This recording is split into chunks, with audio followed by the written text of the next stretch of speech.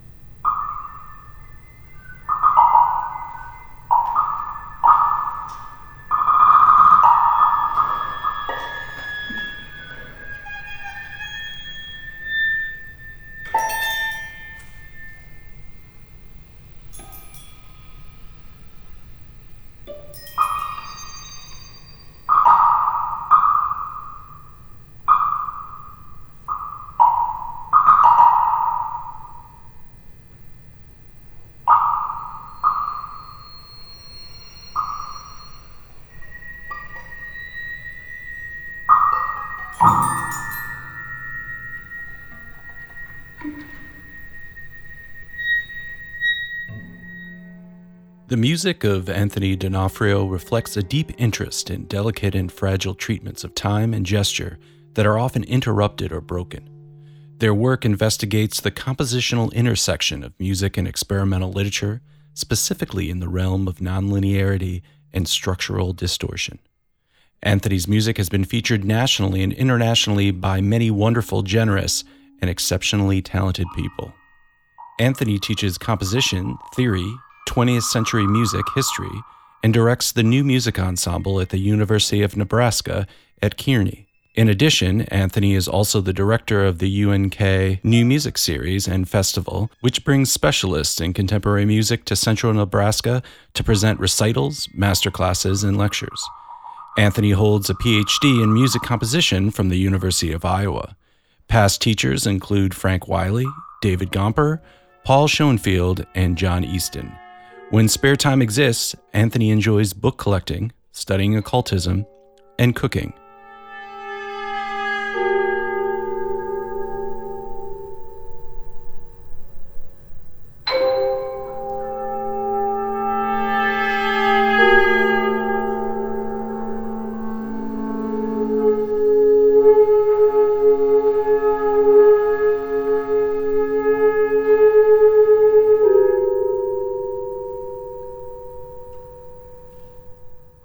A place I like to start is to ask you how the process for composing begins. It's usually either sitting down with pencil and paper and just writing down ideas. It can happen anywhere. I have a dedicated workspace at home. Obviously, I have, my office at work. And then other times the idea strikes and the idea appears. And those can come from anything. Usually it comes from either a novel that I'm reading or a film that I'm watching, and more often than not, it has to do with time and some kind of distortion of that element. Usually what I do is I write down the idea in words and then set that aside. And then when I can come back to a desk with some staff paper, or recently I've been not using staff paper. I've been really into these just blank drawing books, and I'll just quickly throw down 5 lines for a staff if I need that, or and just kind of get that going. I need to get something going visually on a piece of paper so I can kind of see the temporal layout of it. And then from there, it begins. The next step is usually the piano to see. It's kind of odd. I go to the piano in the very beginning. Once I get the idea kind of sort of made, decide, do I like these sounds, or if it's more rhythmic based, do I like these rhythms? Do I like where I'm going? And if that's a yes or a sort of yes, then great. And then I kind of just pile it all onto paper before checking in again. I like to get a ton of ideas down, and then the filtering process begins. So that's really interesting. You have a concept, you have an idea, and you said you write it down in sort of a non-staff paper notebook. So sometimes it is the beginning of a composition. Is that a paragraph of text? Sometimes, yes. Sometimes it'll literally be the piece will do this, then the piece will do that. Yeah, right. Yeah. And then sometimes it's just a comment about the end or the middle. Rarely is it the beginning. Usually it's just this is going to be something. Yeah. Something in the piece. Because then you're kind of maybe inspired by, wouldn't it be cool if a piece ended this way? Oh. Or wouldn't it be cool if halfway through a piece, this type of moment happened? Like that could be a description, right? You're saying. And then do you find yourself then, when you're maybe in the process of writing another piece, ever going back to that and saying like, oh, this could be a great place to put that in it? Or is it, are they self-contained ideas? Are they modular, I guess is what I'm saying. Sometimes yes, sometimes no. What you just described is usually what happens when I'm writing like a single idea. So a quick example, not this piece, but a piece that I was writing for Amy Odell, who's a pianist in Atlanta. Yeah, she's great. She commissioned this huge work. So I wrote and I wrote and I wrote, and I got about 20 minutes down, and was like, all right, great. And then next section, and I began this idea, and it just went, oh, the first 5 seconds of this idea, that's the beginning of the piece. So, so when you hear the piece, you hear this, this nice little idea, 20 minutes of something that's not related to it, and then it comes back again. I love doing that kind of stuff. So it does become modular in the compositional process. When the final piece is made, you may not hear it that way, but I'm not terribly concerned with telling you what to hear.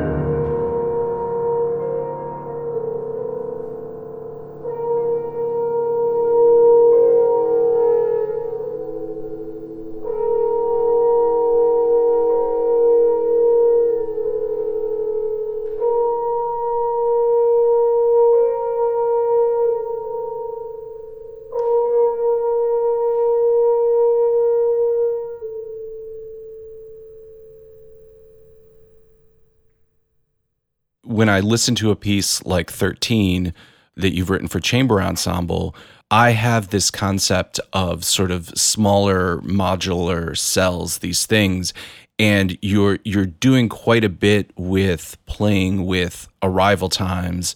Why don't you tell us a little bit about this piece, XIII? First of all, just tell us the instrumentation, who it was written for, or who we hear performing on the recording. It was commissioned by the MidAmerican Center for Contemporary Music at Bowling Green, as well as the DMA conducting student, Alex Popovici.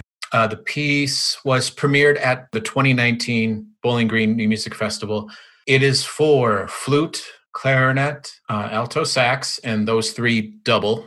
So they double on alto, flute, bass, clarinet, and bari sax. Horn, trumpet, two percussion, piano, string quintet. So two violins, viola, cello, bass. The ensemble that premiered it is called the Terah, Terah. But yeah, that's who it was written for. That's the instrumentation. A lot going on, and there's not a lot going on. So maybe talk a little bit about the impetus for creating this piece and maybe sort of what your goals were for the piece.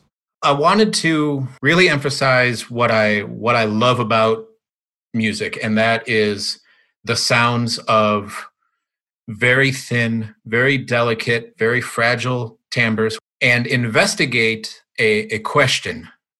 What happens when I break the line? What happens after? Does it rebuild itself?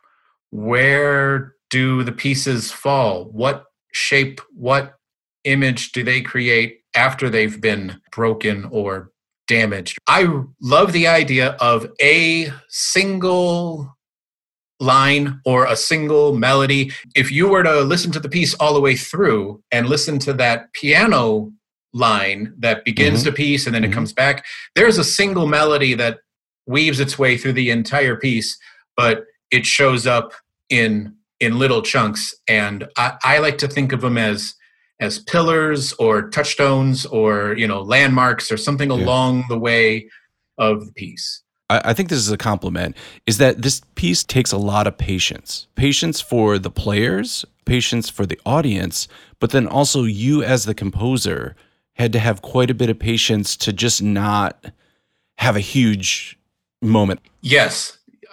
That I love that word. I rarely do all. I don't know if you have all 13 players playing at the same time.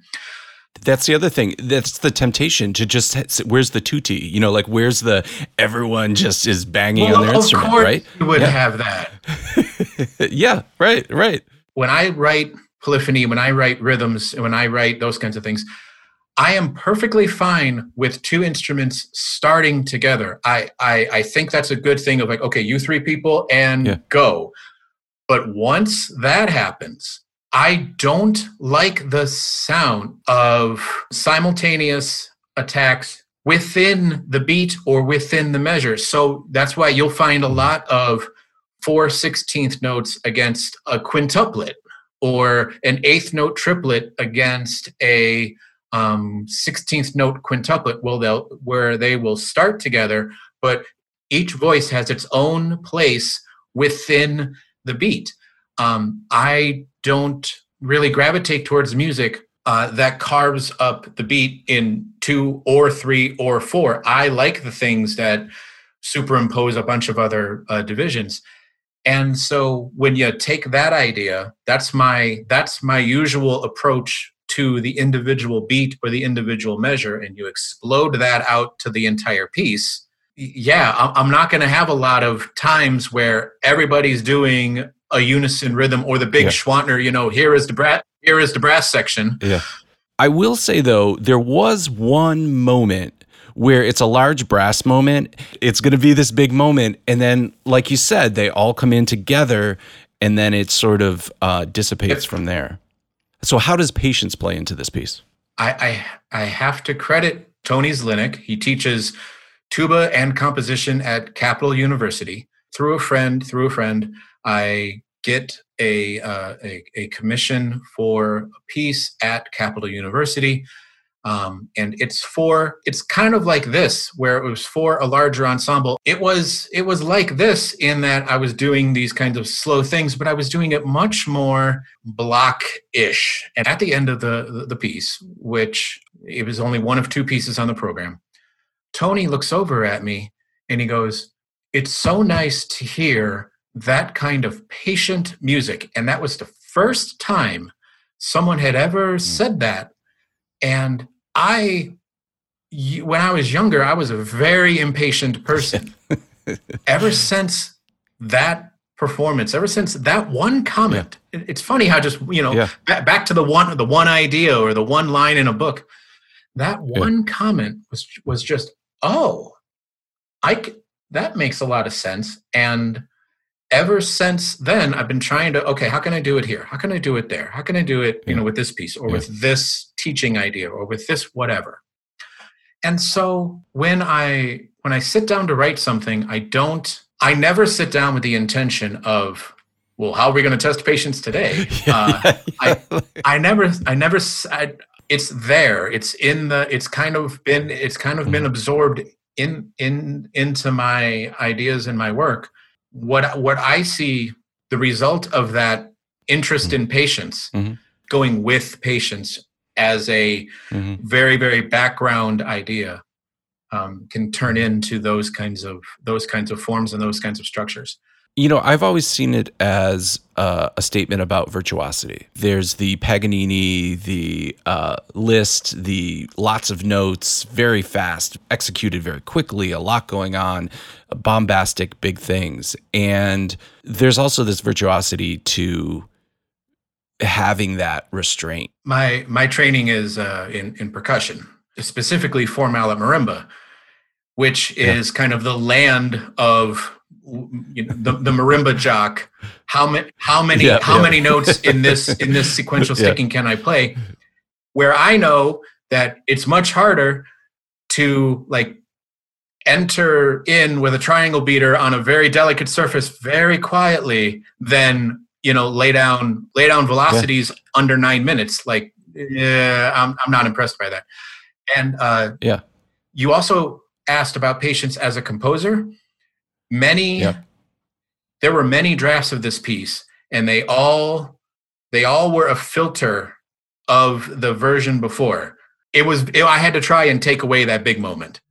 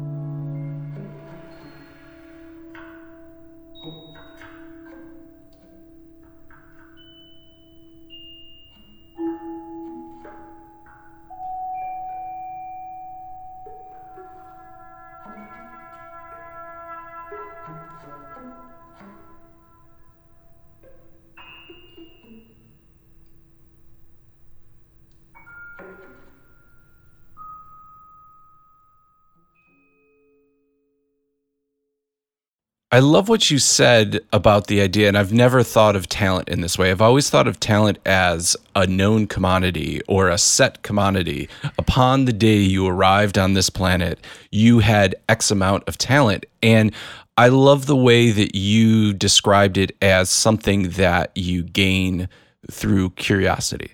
Yeah, Mozart may have had a lot of talent in that definition of, he was however old and he could do this, but he could do that. Whatever this is a very specific thing that we call musical talent. But could he have had that same amount of what we're calling talent in a different part of the world, in a different kind of music? And the answer could easily be no.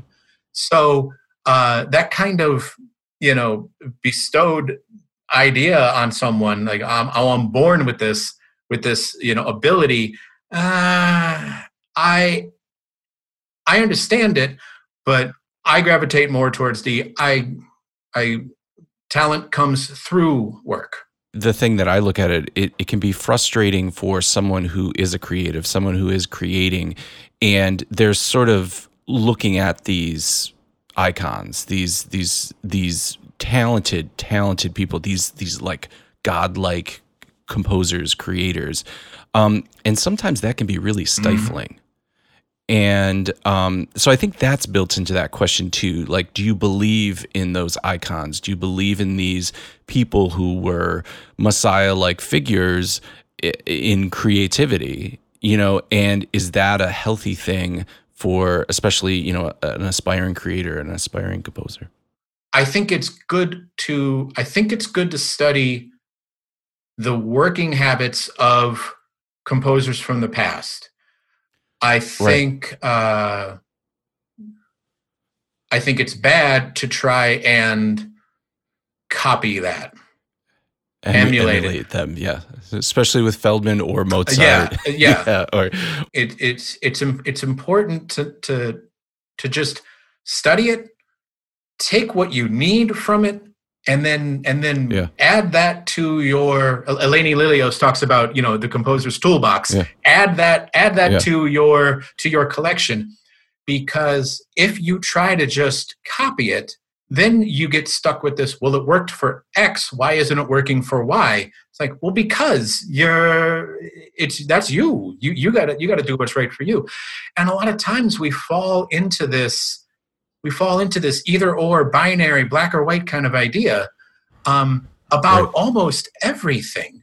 Like even the topic that we're talking about, this work versus talent, we associate the idea of the hard work as the composer having to lock themselves in a room. I don't know why we're obsessed with locking, but you can because that's when the good writing happens in a locked room. The door must be locked, right? It must be locked. Like, you can be as hardworking as Beethoven, and you don't have to be a grump, and you can be introverted or you can be extroverted without being like the stereotypical definition that we have to associate that with. So there's so much nuance to everything that when we deal with icons, it's kind of great.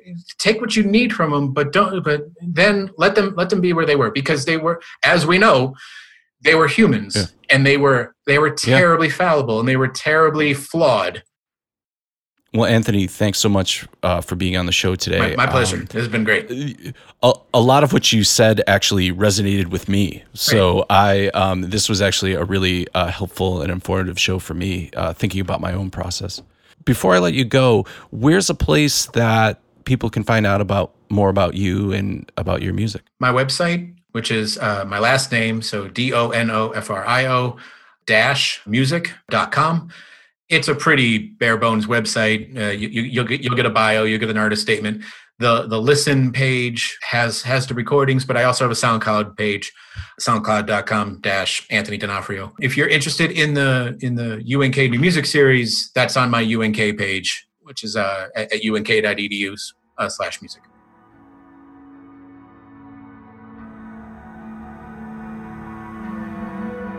Thanks to Anthony for his music and his thoughts on patience and patience music. If you enjoyed this episode, check out other episodes in the series, and as always, like, subscribe, and leave a comment on your preferred podcasting app. I'm Dr. Doug Bielmeyer, and this has been The Process.